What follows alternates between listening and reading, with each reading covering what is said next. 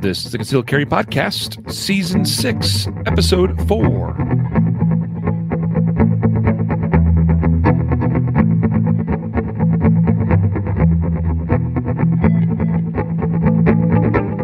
And welcome to the Concealed Carry Podcast, brought to you by Mountain Men Medical, part of the ConcealedCarry.com network of shows. And today is Wednesday, April 13th, 2022, as the recording of this episode. And I'm here with the head honcho in chief, Jacob Paulson. And I am also your host, Riley Bowman. Hello, hello, hello. Howdy, howdy, howdy, howdy. Got to get that good old Wyoming howdy in there. Guys, we're glad to be with you today. It's our second episode of the day. I did one earlier today with Matthew, covering a lot of really important it was kind of legislative, but industry news. Also a couple gear reviews. If you missed that episode, you can go back and check that out. Today, though, Jacob and I are going to be talking about how doing this one thing may reduce by almost as much as 70% your likelihood of getting shot in a deadly force encounter. So stay tuned for that. That's going to be an interesting topic of discussion, I think. I mean, we've kind of talked about this a little bit before and talked about it as part of other, I think, episodes in the past. But we're going to focus on some more again here today, I think is relevant for our listeners to pick up on. Today's episode is sponsored by CCW Safe. We're proud to be affiliated and associated with CCW Safe. Proud to have them sponsor this podcast. Jacob, why is it important to you that we're sponsored by CCW Safe? So that's a good question. Put them on the spot. Yeah, I think it's a question of credibility. I was talking to somebody in our industry about this yesterday, and it would derail the conversation for me to say who it was. So that's why I'm excluding that. But the person was talking about how important it is in their company and in their brand that they only be associated with the best of everything. And I'm not as neurotic about that kind of a stance in life. But in the case of CCW Safe, we want to be associated with the best, and we feel that CCW Safe is the best. So we associate ourselves with them because we think they have the best product. We think that they're the best team relative to working with their members in some sort of critical incident. And yeah, I don't know what to say. We think they're the best. Yeah. And the best in terms of being proven, too, with the whole Steve Maddox case and the fact that, to our knowledge, at least my knowledge, unless you've heard something differently, but I don't think there's another self-defense coverage program out there that has been tested to the extent of a full on from start to finish from arrest to acquittal or not guilty verdict. Yeah, I mean that's nice, right? I don't think it's a fair comparison since because that is there's an opportunity bias, right? We don't know if other companies have had the opportunity to do so, but at least like you said, we know that in this case we're talking about a company that's has been tested and they've been successful. And they stood behind their member all throughout that. And that I think is, to me, that's just so reassuring to know that, hey, like if I have seen those questions occasionally come up from people of, well, how do I know they're really going to back me up? And it's like, Steve Maddox, go look it up. Anyway, check out CCW Safe today by going to ccwsafe.com. Check out their different plans or programs. You got the Ultimate Plan, which I'm a member of, Jacob's a member of, and also the Defender and Protector plans are also available, which are great programs as well. Reduced cost, still have great coverage benefits. Check them out and use the discount code CC Podcast to save 10%. Guardian Nation members save even more, 20% in fact. Also, today's episode is sponsored by the 2022 Guardian Conference. We're excited to be there, and also CCW Safe is a title sponsor of that event, I should say. But we got a bunch of other great sponsors. In fact, I'm wearing one of their shirts here on today, and the hat is not associated. It just happens to be a hat I threw on. But Guardian Conference, September 16th to the 18th. Looking forward to that event. 3 days of awesome training and association with some of the best people in the industry.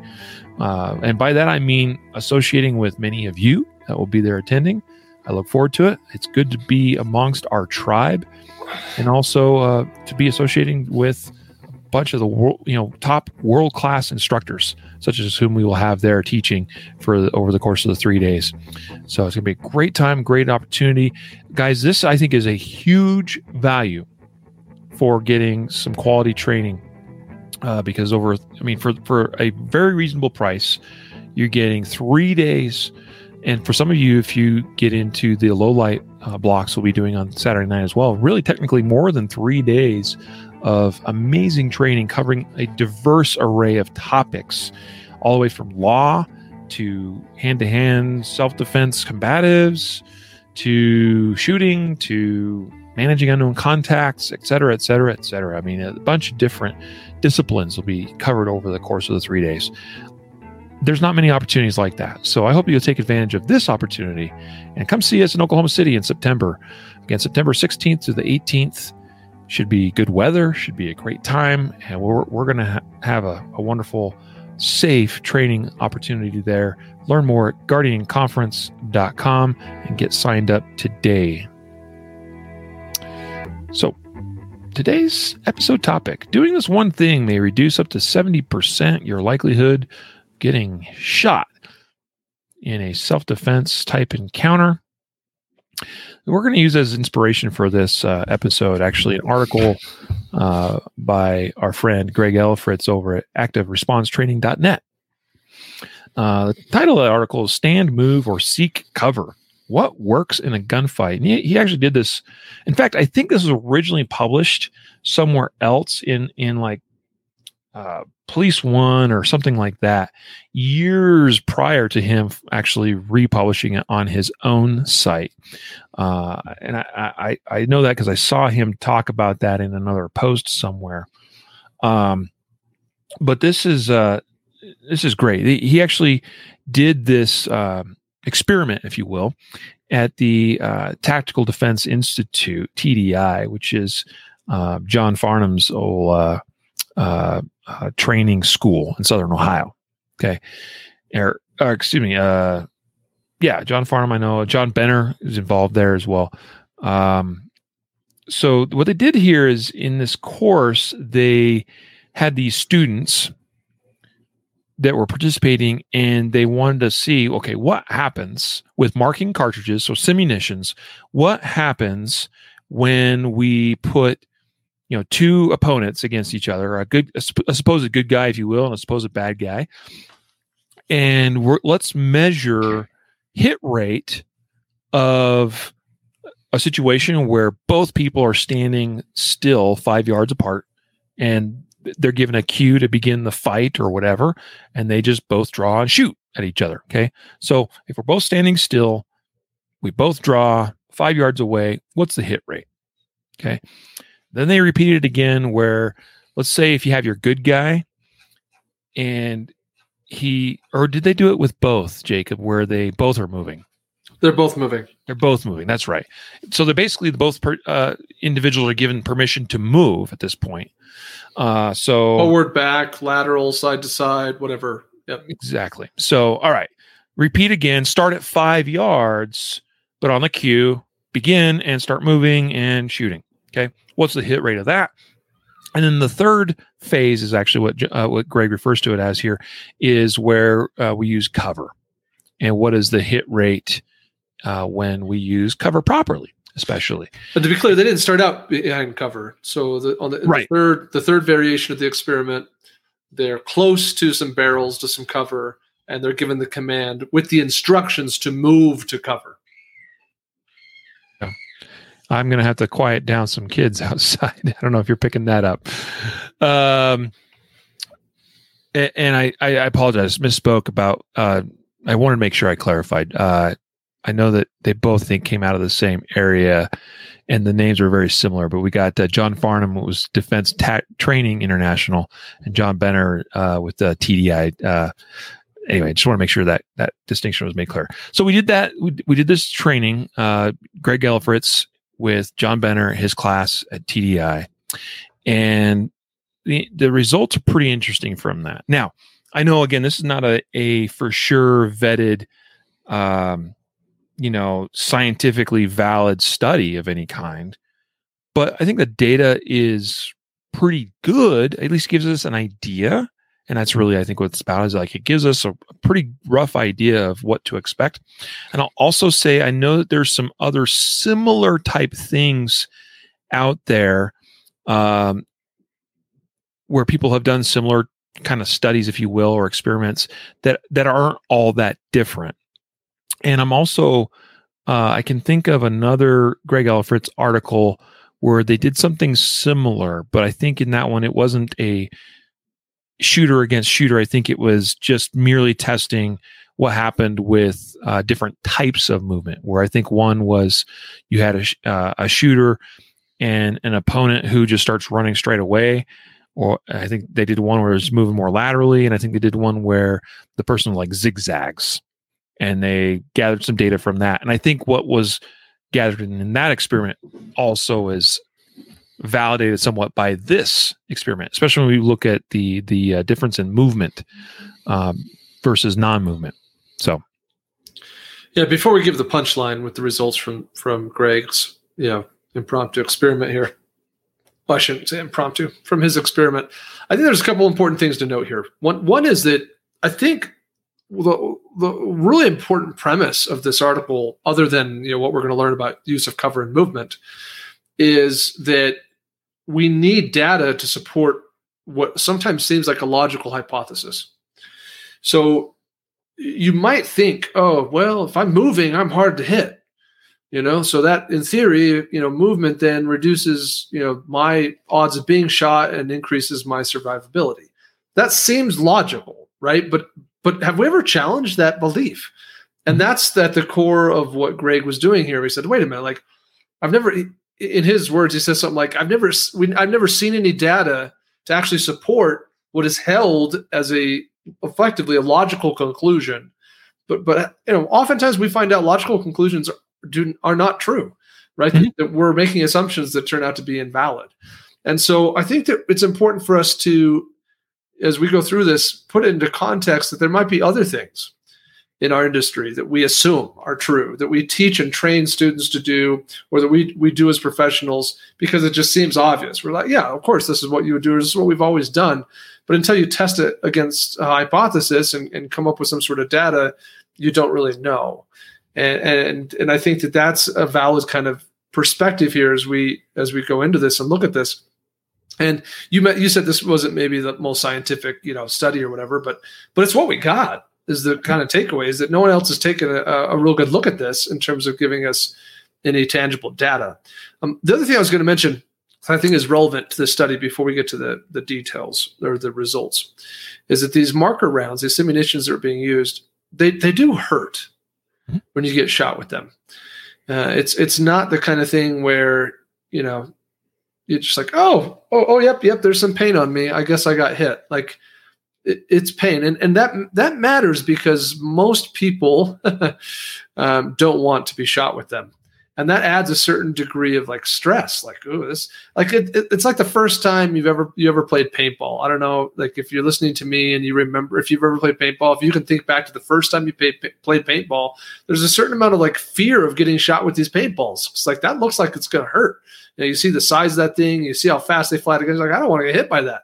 And this is a similar kind of thing. I think if you played with ammunitions a lot, eventually you probably build up certain tolerance to it.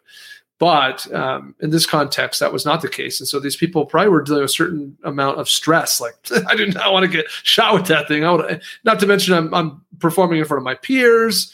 There's a study being done. They're keeping track of all the data. I don't want to look like an idiot. So I think that there's just a stress factor that's relevant here. Is it the same as like life and death defensive gunfire? Probably not. But it's not like a controlled experiment with a bunch of boring people. Like, okay, I will stand here and like these are shooters. And that's the other thing I wanted to mention before you get to the results, Riley. The people who were in this study, who were selected to participate in this little experiment, I think is the best word to be used, were relatively relatively highly trained armed citizens. They'd been through a series of other defensive handgun courses, and this experiment was conducted during the middle of kind of a culminating course that in order to attend, you had to have gone through a bunch of these other things. So these people had 10 plus days or something of defensive handgun training in order to get to this class. Yep. Yeah. So they're, in fact, Greg even mentions how each of these participants had extensively practiced shooting on the move. I'm quoting from the article, with most being able to hit a 12-inch steel plate on demand any distance inside of 50 feet while moving. Similarly, these students are adept at hitting a moving target while standing still. So, and they said, and he said here, and he's explaining the difference between the standing phase and the moving phase of the experiment, that the critical factor seemed to be the difficulty the shooter experienced in hitting a moving target while moving his own body at the same time. So, yeah, just making the point that like these are relatively skilled shooters. Like having trained a few shooters over the years, if you can on demand hit a 12-inch steel plate any distance inside of 50 feet while moving, you're a pretty good shot. Okay, so these are skilled shooters. So results are going to vary depending on level of experience, and likely are going to be much, much worse in terms of hit rate with a lesser skilled shooter, would be my observation I would make here based on these statements alone. Now, it took me a minute. I meant to look it up before we began recording the episode, but I spaced it. And so since I mentioned it, the article that Greg references some movement as well as it relates to hit rates. It's titled "Don't Run in a Straight Line and Other Bad Advice," and again testing the results of just running straight versus zigzagging. Oh, I got it wrong. It was one they're just kind of running straight away. The other one is running in a crouch. And then the final thing they tested was running in a zigzag. And I'll cover what those results are here in just a moment as well, just to compare with what the results of this other experiment were. So we'll go ahead and mention these. And I appreciate, by the way, Jacob, you mentioning, like, even though that we would make these logical conclusions just through critical thought of, well, yeah, duh, we're not going to get as many hits on target when we're moving or using cover versus when we're standing still. But I think it's a very relevant question to ask: how much of a reduction in, say, personal risk? Like if we're approaching it from our angle, at our standpoint or point of view as a concealed carrier, a law-abiding citizen that might need to use a gun to justify deadly force, and thinking about our own likelihood of prevailing in an encounter, how much of a reduction might be expected, right? That's a very, very relevant question to ask. So here are some of the statistics. And these initial statistics, I think, they're pretty good. But there's a bit of a plot twist that we'll share secondarily to this. I think is really the crux of the matter, frankly. And that has to do with what types of hits. But first, you should know that, by the way, the participants in each of these experiments that they ran them dozens and dozens and dozens of times to try to get a pretty decent pool of data. Each of the participants were given 2 rounds. Okay, and they were doing this with simunitions fired out of revolvers, just so you know. So they had 2 rounds. So these scenarios are going to be relatively short and quick. It was really just testing a simple concept. In the phase number 1, the standing phase. So in other words, you got your 2 opponents, both 5 feet apart or 5 yards apart, both shooting at each other. The hit rate was 85%. Okay. One might look at that even and go like, well, why isn't it even better than that? Like 5-yard shots, like that's not that difficult. But keep in mind that the pressure component of this, that even in a simulated event like this, where there is a pain penalty involved, where if you get hit, it's going to sting pretty good, and you really don't want to get hit. You still want to be first, because you know that if you get around on your opponent first, it's going to affect or influence his or her ability to perform. right? And so I want to win. I want to be the first to get a hit on target. So I suspect that there are some misses that occurred because people either were going a little faster than they probably should have been right from the get-go, trying to get that first hit on target. And there may have been some misses based on the fact that the second person to fire had been struck, and it may have altered their ability to perform and follow through and get a good hit on target. But still, 85% hit rate in the standing phase. I think there's some context here that might be valid before we keep going. Yeah. Hit rate is something that's just kind of interesting to point out. We don't have a ton of data in this country on hit rate in armed civilian shootings. Like, we don't know, like in the average defensive encounter, how well does the criminal or the civilian defender fare in hit rate? Like, I have no idea. But we do have some data on law enforcement from some departments that report that, or from the Department of Justice that collects that information. And I'll admit that it's been some time, a couple of years probably, since I reviewed that data. But so I'm shooting from the hip, and I'm not going to provide a source for this. But my arbitrary, if you trust it, memory is that law enforcement hit rates in this country are below 50%. On average, I think that what I remember is something like 44, 45, 46%, something like that, on average for the country. And some agencies performing significantly less than that, and some better than that. But I just want to throw in context that law enforcement on average is not hitting stuff 50% of the time. Now, again, that's all circumstances together, despite standing, cover, moving, etc. But I just wanted to give you some sort of, like, you might think of that like a baseline in context as we're going through and talking about this experiment. You might consider a 45% hit rate as maybe a baseline. If my memory serves me right, that's like the average law enforcement hit rate. I think it depends on the source of the reported data. For instance, like, there's a famous statistic that's quoted out of NYPD from years ago where the hit rate was like an atrocious, like somewhere 17 between or 11 something. and 20%. Something like that. I've seen that data as well. Yeah. So the point is that hits in a so-called gunfight, even by our men and women in blue, is not particularly high, at least as high as what we'd like it to be. And there's some other data. I think there's some stuff we can find from Force Science Institute.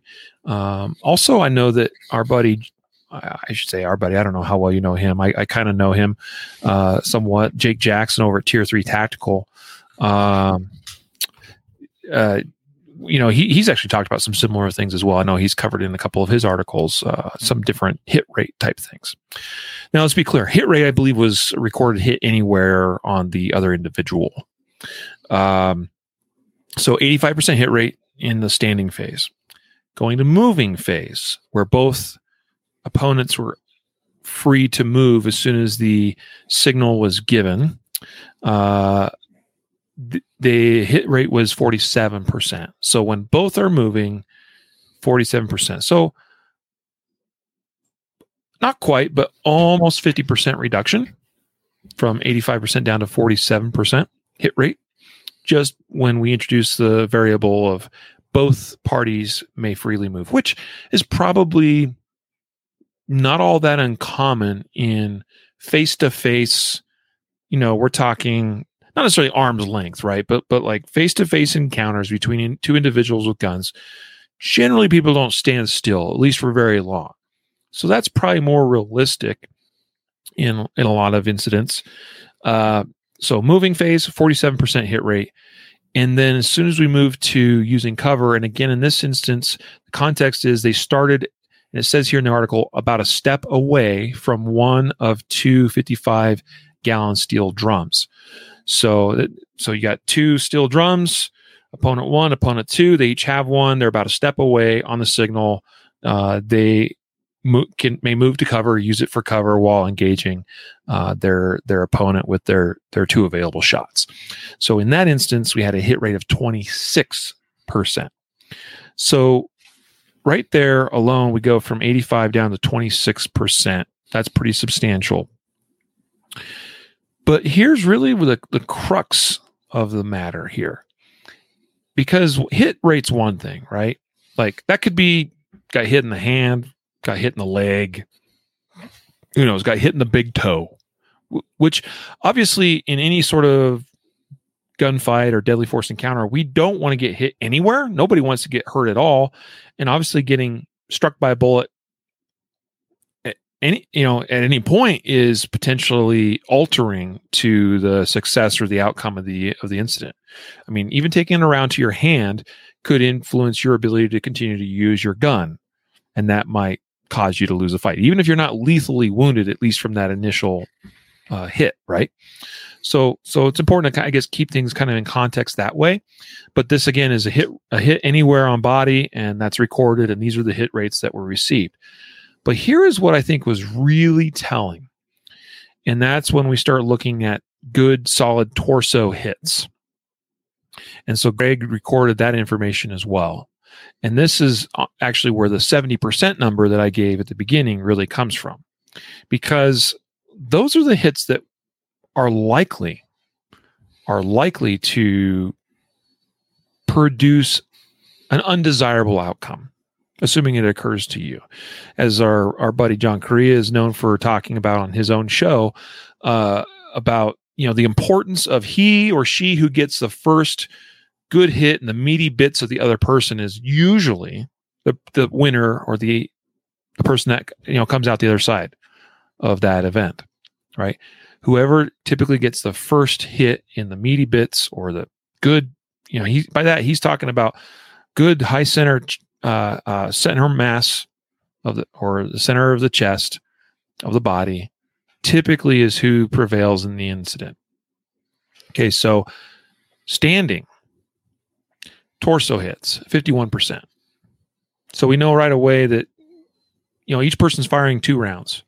One of 2 from both sides is going to hit in torso. One of those is not, somewhere else, apparently. Here's the interesting thing. As soon as we start moving, we go from a 51% torso hit rate down to 11%. That's a lot. That's a big, big, big change. That was the thing that really made me go, wow, that's substantial. That's game changing. That alone. It's one thing when you're like, well, should I just stand and shoot this guy, or should I move and shoot this guy? And if we're just concerned about hit rate alone, it's like 85, 47%. Okay, I'll take, 47%. It's definitely better. But 51% compared to 11%, 11% is way better.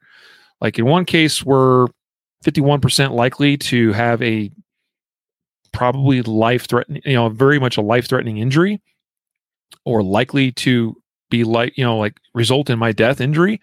But we go to moving, and all of a sudden 1 in 10 might be in my torso.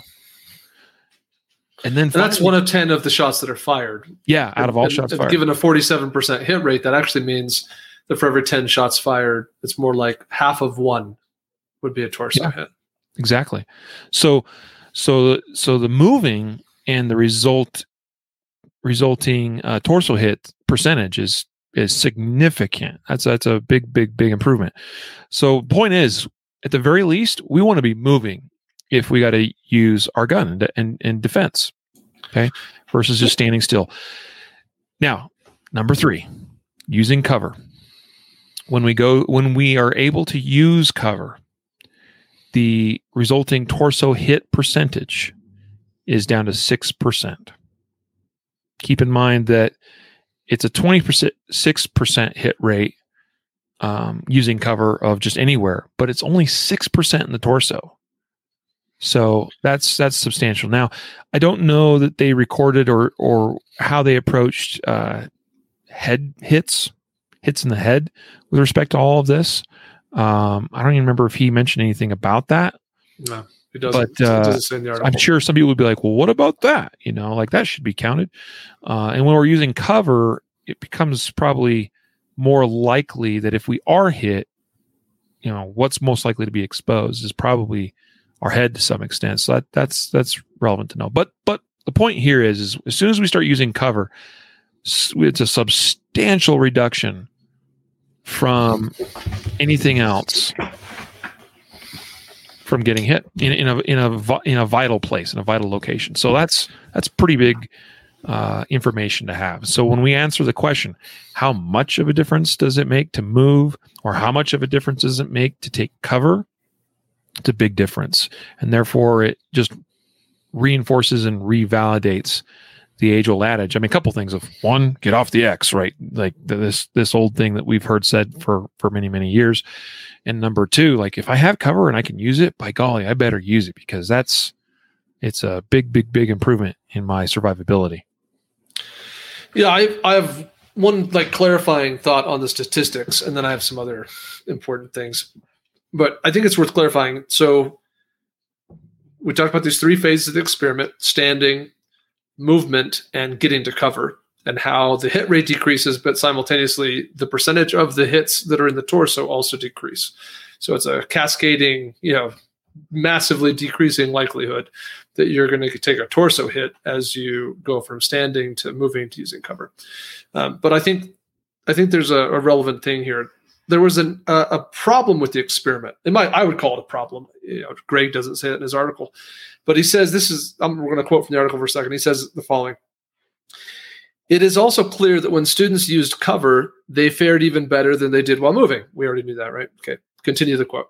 "The hit rates would be far less than reported if several students didn't break cover and retreat after running out of ammunition during the drill. Most of the hits occurred when this happened. Proper use of cover almost eliminated the chance of being hit." So we reported a 26% hit rate when these people were using cover, but he's saying that the majority of the hits when people were using cover happened when the person being shot broke cover and ran off. And they did this primarily because they only had 2 rounds. They ran out of ammo, and not having other instructions probably for the exercise, they thought, I guess I better run. So they started running, and that's when they got shot. So the point is that 26% is actually the reported number of 26% is probably way overestimated. That if people had not broken cover, if they had not ran off, then if they had stayed behind cover, then effectively it would have reduced it to nothing. That the odds of these people getting shot were literally 0. Now, we don't know, because that's not how the experiment was conducted. They didn't have unlimited ammunition. They had 2 rounds. But I think that's an important contextual piece here relative to the statistics that is noteworthy. Yeah. I picked up on that as well, and it's a very, very solid, very valid point. And again, a simple experiment is just a simple experiment. So yeah, to those that would fault this experiment because of things like this or something else entirely, or like not counting head hits, or go conduct your own research. Yeah, like it's honestly, you can find stuff like that with just about any study that you do, because by nature studies need to have a certain set of controlled variables, because that's what you're trying to measure, right? And there may be things outside of that, and that's why context is important. I did want to go back to really quick his other article, where titled about not running in a straight line, and I got a quick opinion that I want to clarify then. Oh, okay, go ahead. Go there. Yep. I think it's really interesting, because as we went through these numbers, you made the comment, Riley, something effective. Oh, yeah, look how much it reduces the odds of getting shot, or by getting shot in the torso if you're moving, or if you get to cover. So that, therefore, we would seem to justify the age-old training we've been doing of teaching people to move and to get off the X and to move and shoot. But I think there's a flip side to this, which is this is also true then of the person you're shooting at. Right? If they're moving, then they just became significantly more difficult for you to shoot. If they get to cover, then they just became significantly more difficult for you to shoot. And so I think that we have to think of this on in both sides of the coin, right? Like, yes, this means that me standing still is bad, but also means that if my target's moving, that's bad for me.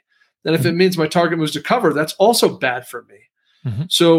So it goes both ways, and I think that context matters. And and there's I don't know if I can find the quote here in the article, but he basically talks about how traditionally in the defensive gun industry, and I think this is true, I would, based on my experience, believe this to be true, that we teach people to move and shoot, and we teach people to shoot at moving targets, but we don't teach people to move and shoot at moving targets. right? So there's generally the way we train, like one of the elements is holding still. Either the shooter's holding still and we're dealing with some sort of moving target, or the target is holding still and we're moving, in some sort of form relative to the target. But how often do we train a situation where we're moving and the target's moving? That makes it really hard to get shots. And I think that's the relevant thing here. And so I think that, I guess where I'm going with this is that there's a question here that I think is not addressed in this article. And maybe it will be a perfect segue to the other one, or maybe Riley, you'll just have a comment. Mm-hmm. But the segue is, or the question that needs to be asked is, in the case of cover, move and then shoot, or move while shooting. Because if we know that we're harder to hit when we're moving, then let's move. But if we also know it's hard to hit stuff while we're moving, especially if our target's also moving, then does it make sense to get to cover as quickly as we can, not doing any shooting, and then work on returning fire from that position? Or does it make sense to fire while moving?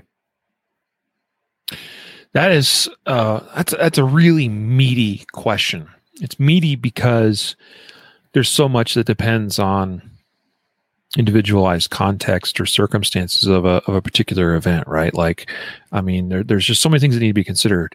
Number one, if our own accountability for hits is substantially increased, meaning that like the consequences for missed hits is increased, meaning that if I miss my target, then there's an apparent or reasonable belief that missed round has a high probability of hurting somebody else, then I probably don't want to be shooting while moving, right? And so that may not always be easy to, like, obviously we can assume any missed shot, there's the potential for it to hurt an innocent party. We never want to miss.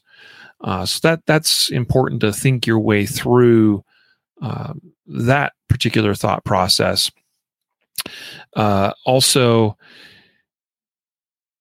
I mean, that's probably, honestly, that's like the first thing that came to my mind, was just thinking in terms of how important is it I must land hits on target, and that the failure, it will dictate whether I choose to move and get to cover and then shoot, or if it would be acceptable or appropriate for me to shoot while moving towards cover. I'd say in a lot of contexts, there's something to be said about trying to get rounds on target as soon as possible, because the sooner I do that, the sooner I alter the potential outcome of that event, right? Because if I don't get, until I get rounds on target, my threat's probably going to just continue doing what they're doing, right? So all that needs to be weighed and factor in based on the unique circumstances of a particular event. So it's hard to give a for sure answer one way or another. But what I think is clear is the importance of being able to critically think in the moment and make appropriate decisions, and to weigh those factors of how important it is that I land rounds on target right now versus how critical is it that every single one of those rounds connects and reduce, like how important is that I reduce the potential for missed rounds to hit an innocent party. Yeah, I don't think it's a simple question, but I do think it's extremely relevant to this discussion. Absolutely. when we're talking about the difference between standing still, movement, or moving to cover. It becomes really relevant because we don't get a lot of opportunities to train, us moving and target moving. Yep. Yeah. Agreed. That's why I think it's good for folks to take the information we've given thus far and to ponder on this, to think through this particular conundrum, if you will, and come up with your own answers in that regard. Referencing the other study, if you will, or experiment that Greg Elefritz did, this one they tested moving in a straight line versus moving at a crouch versus zigzagging. I'm not going to get as far into the weeds on this particular one because we're focused on the article that brought us here in the first place. But I think this just provides some additional food for thought and also some measure of validation of the first experiment that we just talked about. So in this other experiment, they had where they essentially had a very similar starting point, if you will. It's sort of like you have two opponents, but in this case, one opponent is not shooting back. In fact, they don't even have a gun at all, a simunitions gun or anything like that on them at all. Their whole focus is at a particular. Actually, they if I recall, they are actually initiating the starting point of this experiment. So they're facing off. I think it started at about 5 yards again, where they're basically right there. And the cue to the shooter of when to be, when they have permission to begin drawing and shooting their gun is when they see the other person start to move. So they did it where the person moving just turns and runs in a straight line. And in this case, 47% of shots fired were center mass or head hits. So curiously, now keep in mind, this is just one party is moving. The shooter is always stationary in this other experiment. Okay.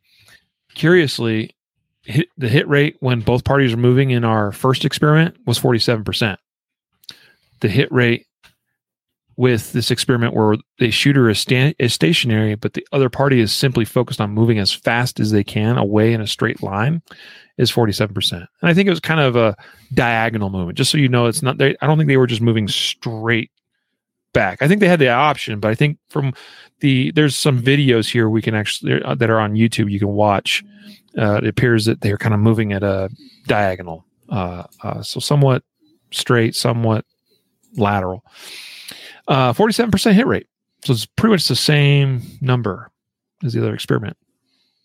Then they tested moving in a crouch. So the idea of, make myself a smaller target, and the center mass or head hit percentage in that test was 50%. The idea here being that in a crouch, you're a smaller target, but you're also moving slower because you can't move quite as fast in a crouch as you can just running naturally. And then they tested moving in a zigzag. And actually, this one had about the same overall percentage of hits as the other two options. But in the case of center mass or head hits was the most reduced. And it was actually 36% of those hits were in critical areas, if you will, when the person was zigzagging. Mm-hmm. So that's kind of interesting. So like some of us might be inclined to read that and be like, oh, so when I run away from a threat, I should run in a zigzag. But not quite so fast, all right? Don't be going there with your logic so quickly.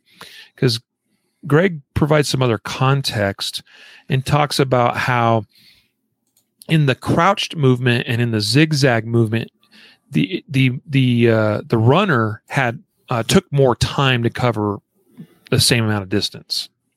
Right? They couldn't move as fast. So in the crouched and zigzag experiments or tests, the shooter could actually expend all of their rounds that they had available. And so that resulted in a greater number of opportunities to land hits on the target. Whereas in the case where they just purely turned and ran as fast as they could in a straight line, I think it was in 25% of the test runs, the shooters weren't able to fire a second round. They were given 2 rounds in this test, just like in the other test or experiment. So 25% of the time, the shooter could only get off 1 round when the person just turned and ran in a straight line. So hit rate may drop, but total number of hits does not necessarily. Yeah, and I think Greg's takeaway from this, and he talks about it, is that there's something to be said about giving the other party fewer opportunities to land hits on you, and that kind of carries its own weight to a degree. So something to consider if we're weighing that zigzagging movement versus the just running in a straight line sort of thing. My personal feeling is that just getting out of there as fast as possible, that just feels the intuitively best choice Now, I know intuition is not always the most accurate thing. That's why we do these experiments. That's why we have the data. But that just, the faster I can put distance between me and my adversary, I think that is a wise thing to do. Also says here, he talks about other factors, how like zigzagging shouldn't be considered by people who have knee problems or other joint issues, because they may not be able to be as effective at making those directional changes and so forth. So, and then he re-emphasizes the importance of speed. And again, if we're just running a straight line, speed is a good thing, is a benefit of that. So anyway, just some other food for thought. But I thought that other experiment kind of validates some of the data that we got from this first experiment we talked about to a degree. It shows that this 85%, 47%, 26% rates, overall hit rates, probably not that far off. We have now multiple things we can point to. The torso hits a little bit trickier, I think, to draw some conclusions potentially there, but good to know. Now, I wanted to come back to what you said earlier, Jacob, about how a lot of times when we practice shooting while moving or shooting with movement involved, that oftentimes one of the two sides of that coin are stationary, either the target stationary or the shooter stationary. And I would say that I agree that is what we tend to see more often than not. But I was going to provide my own response to that, and that is that there is at least one. I want to be careful saying this way. Category of training, if you will, although I don't necessarily always consider it training. But some people might think of it that way. But there's one category of shooting where we can actually have opportunities to shoot moving targets while we ourselves move. Now, that doesn't mean that the individual will always choose to shoot those moving targets while moving. But if you wanted to practice that, you at least have that opportunity. And any civilian has this opportunity. And that is competitive shooting. Well, we should not neglect force on force either, which is how this experiment was conducted. I plan to come back to that as well. But okay. You had to get your chops in there first. I wanted to touch on more like the square range kind of training environments, if you will, where like, it's more of just me and some paper targets essentially, right? So the easy answer there to get more experience with shooting moving targets, including if I want myself also moving as an additional test, would be to do that, is to go out to shooting matches where that's a thing. And both USPSA and IDPA will have stages where that's an opportunity a lot of times to get. Well, let me ask a question. Yeah, not being a competitive shooter myself, having only ever attended very small number of matches, I've never seen a competitive shooter move while shooting a moving target. Oh, I have. Okay, but it certainly can't be the go-to most common practice to ensure hits. I think context is important there. Now, I would say that that it is the exception rather than the rule of what you're saying. Yeah. But I have engaged moving targets while on the move. Now, usually we don't see. I'm not talking like you're moving at a full on run or a fast paced walk even while doing that a lot of times. But where I've seen this done and where I've done it myself is where you engage an activator for like say a swinger, or even like a drop turning target, which isn't maybe the best movement target, but it is a type of moving target. I've done it where either the swing of that or either that swinging target is at a distance where I feel comfortable doing that. Or maybe the swinging speed of that target is maybe a little bit slower than it usually or commonly is, where I might hit that activator and start moving and then hit that moving target. It's not common, but it is. I've seen it done, and I've done it maybe twice, over the last couple of years. Now, again, you can choose to do it that way, though. That's kind of the point. That's my point. Yeah, that is the point, is that in a defensive encounter, you also have a choice. And I think that's the other half of this point. And the more practice you get, the more you have a sense for your capabilities and the average capabilities of the other shooter. Yep. Now, there was one stage I saw once at a 3-gun match that actually involved a tooler drill target. And so you hit an activator, and which I think was done. I think it was done with your foot. Or no, it started randomly. It was initiated by the RO, the range officer, and that was actually your cue to start. So like, you're just standing there at the ready, and all of a sudden, boom, and this target just starts moving at you at a very high rate of speed, and you have, basically less than 2 seconds to draw and put 2 hits on that target before. I've seen those targets before, and when they hit the end of the track, they actually stop and then they lay down. So like you literally have no other chance to hit them anymore because they're just gone. They disappear. That was actually kind of cool, and you had the option. And I saw some people take that target on the move a little bit, sort of simulating the whole tooler drill type idea of guys rushing at me. I'm going to draw and start taking side steps as I shoot it. So that was kind of cool to see it used in that context in that particular match. Mm-hmm. All right. So back to the other way to really get good practice with this kind of thing. You brought up force on force. So that would seem like the more, I guess it seemed like the more obvious one to me. It's more organic for sure. And I think I'll also just take some liberty to expand the definition of force on force. Because I think within the industry, when we talk about force on force, I think we're generally talking about a controlled environment with a firearm instructor, and airsoft guns, or maybe they're simunition, UTM, whatever kind of thing, and we provide a scenario. You're walking down the street and you see what happens, or whatever. and certainly that's probably most common. But I also think that there's some value to more broad in this context, a more broad definition of force on force. And by that I mean like even just the straight up sports that are included here. Like airsoft is a sport, right? You can go to facilities where you play airsoft.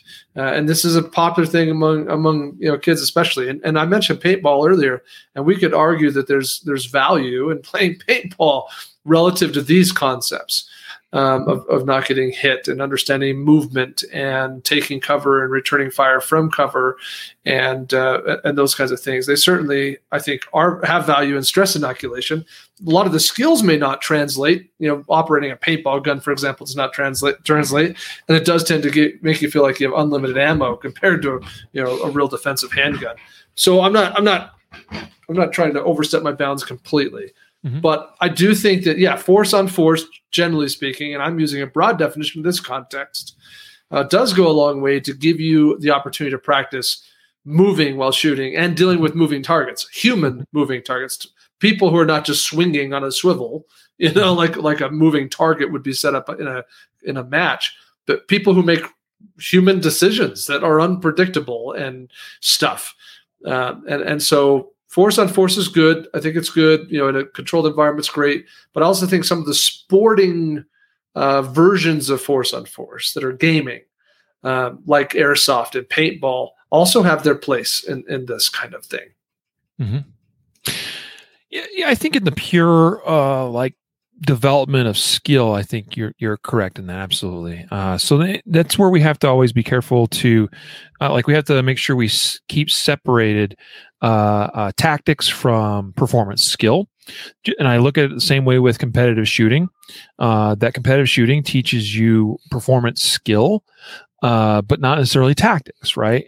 And so those are two, I think, distinct areas or disciplines within the context of what we're discussing here. And I think airsoft battles or paintball battles or whatever I'd say is in a similar vein, more of it would allow me to develop and test some of those performance skills related to hitting my target and doing it while they're moving, et cetera, but the tactical and there may be some tactics that can be certainly explored and learned, although I frequently see video examples of airsofters in particular doing things that you would never do if truly the stakes were death.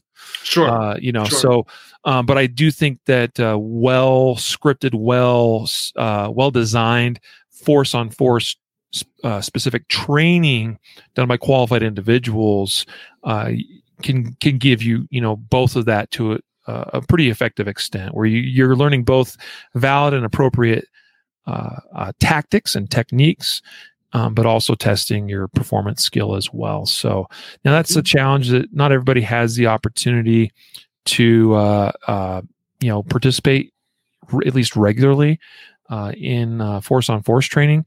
The opportunities are fewer and far in between than other standard pistol shooting courses. And also, I'd be really cautious with who you take those force on force courses from, because not everybody is as skilled, I think, in running those in an effective manner, where the lessons learned are, what they need to be. So, I will throw out a couple of names here just to give folks some thoughts here. We've been really impressed with what we've seen from our friends at UTM and Tony Lambrea over there and his crew, and they certify now instructors as well to run force on force classes. I think they do a pretty good job. I also want to mention some pretty good, well-known, reputable industry folks like Craig Douglas at ShivWorks with his ECQC courses. Also, I know Greg Ellifritz has done force on force courses. And also, I believe Cecil Birch would be another good example as well with Immediate Action Combatives. I know has been spoken highly of with respect to the force on force training that he does too. So, you and I have done a little of that ourselves, Jacob. Not as much as of recently, but those are great, valuable lessons for people to learn. And I strongly encourage anyone listening to the podcast, if you can find it and seek it out and get into a force on force class, highly recommended. I have one more little caveat that probably is out of order here that should have been mentioned earlier, but I think it's important. I think that one of the dangers of these conversations about cover is that you can reduce your hit rate down to zero by just hiding behind a big object, right? Like if I just hide, you can't hit me, right? Like, but the problem with hiding, and I use the word hiding because I think when I say using cover, in my mind that is protecting myself while returning fire, whereas hiding is just protecting myself without returning fire. And so I just want to add that when you talk about these things and you hear these statistics in this study about things like, well, here's what happens if you're just standing still, here's what happens if you're moving, and here's what happens if you get to cover. In the context of the study, people only had 2 shots, so it wasn't exactly a elongated, gun battle between 2 people who were both behind cover. But learning to use cover is important, and in many ways, the proper use of cover is not intuitive. It is very much so not what you're naturally inclined to do or believe would be effective. And so I just wanted to add that yes, proper use of cover effectively reduces hit rate down to almost nothing, in the words of Greg Ellifritz, right? But effective use of cover is not just run and get behind something and occasionally, then play whack-a-mole, taking hooks and pot and shots off into the distance. So you keep that in mind for context as well, that a good education in and training and practice in proper use of cover is critical to success in this context that we're using. 100%. And I'm glad you mentioned that, because I wanted to come around to that as well. Is like we just talked about all the importance here of movement, and especially of using cover when we're in kind of a shooting situation or scenario like this. But then the other piece of that is well, how do we actually use that cover effectively? I mean, many of us are probably familiar, at least, with the Dallas PD incident a few years back. They had that terrible active shooter situation, well publicized, an officer that lost his life that was involved in a shootout with that suspect from a relatively short distance. He was behind cover. Okay. But one of the things there is like the proper use of that cover, being unpredictable, and also maintaining, like, you got to know where your opponent is at all times. Because then in that moment, the officer unfortunately became very predictable in his actions, which permitted the opponent, the threat, once he recognized what was going on and that he could take advantage of that, allowed him to quickly then flank that officer. And that's ultimately what primarily resulted in the loss of his life. So, we were very passionate about this subject, and a few years ago, put together and filmed the training course, Fighting from Cover, which, I'm quite proud of that, the work we did in that still. I think it was a great training course available at concealedcarry.com. Not a sponsor of this episode per se, but a reference certainly. I would encourage you all to go and check that out if you haven't already. Guardian Nation members have access to it in the members dashboard video library, of course. But get the Fighting from Cover video course from us here at concealedcarry.com and learn about proper use of cover. And we give a lot of great tips and strategies, techniques, tactics, etc. How to practice it, how to train it, different scenarios involved with it, and also particularly shooting from unconventional positions, which may become important or relevant as part of that proper use of cover. So I think a short link to that is concealedcarry.com/FFC, I think. Sounds likely. FFC for Fighting from Cover. Testing. So, either way, we'll make sure it works because we can add that short link pretty easily. Yeah, that's right. Yeah. concealedcarry.com/FFC, Fighting from Cover. There you go. So check it out if you haven't already. I think it's a great resource to use. Finally, we got a question from Dave on YouTube asking, what about VR or virtual reality? I think there's probably some value that could be gained from that, but I'd say also the jury is out, and I don't have a ton of experience with legit VR programs that incorporate what we're talking about in it here today. So I think there's some technology that's starting to come out that has potential for making some waves in that respect. But I'd say I don't have a strong opinion at the current time, not educated enough to speak about it this time. But can see that being more of a thing down the road for sure. Yeah, ditto. Cool. Well, I feel like we did well here discussing this topic here today. Folks, learn how to shoot effectively while moving. Learn how to use cover effectively. Learn how to hit moving targets, including while you're moving. All right. These are valid and relevant skills, sometimes difficult to develop, but practice is key. And so I'd encourage you to work on this stuff and to find opportunities and training opportunities and courses where you can do this. Heck, the Guardian Conference, which is a sponsor of this episode, probably have some coursework where some of this is involved. I don't know about for sure on Force on Force or not, but for sure there'll be some stuff where shooting on the move is a piece of it, and probably even some use of cover. So, in fact, I know that'll be the case, at least in the low light curriculum that I know guys like Chuck Haggard and Matt Little teach. So, hope to see you at the Guardian Conference. That'd be a great opportunity for you to get some experience and some training on this subject we just talked about here today. And also, another sponsor of today's episode is CCW Safe, which is title sponsor of the Guardian Conference. Again, those links for those two sponsors, ccwsafe.com and guardianconference.com. And that's all I got to say for today. So, Jacob, any last words? I'm good. Awesome. Folks, thanks for being here with us today. Take care, and until next time, a reminder to train right, train often, and train safe so you can fight hard, fight fast, and fight true. Take care.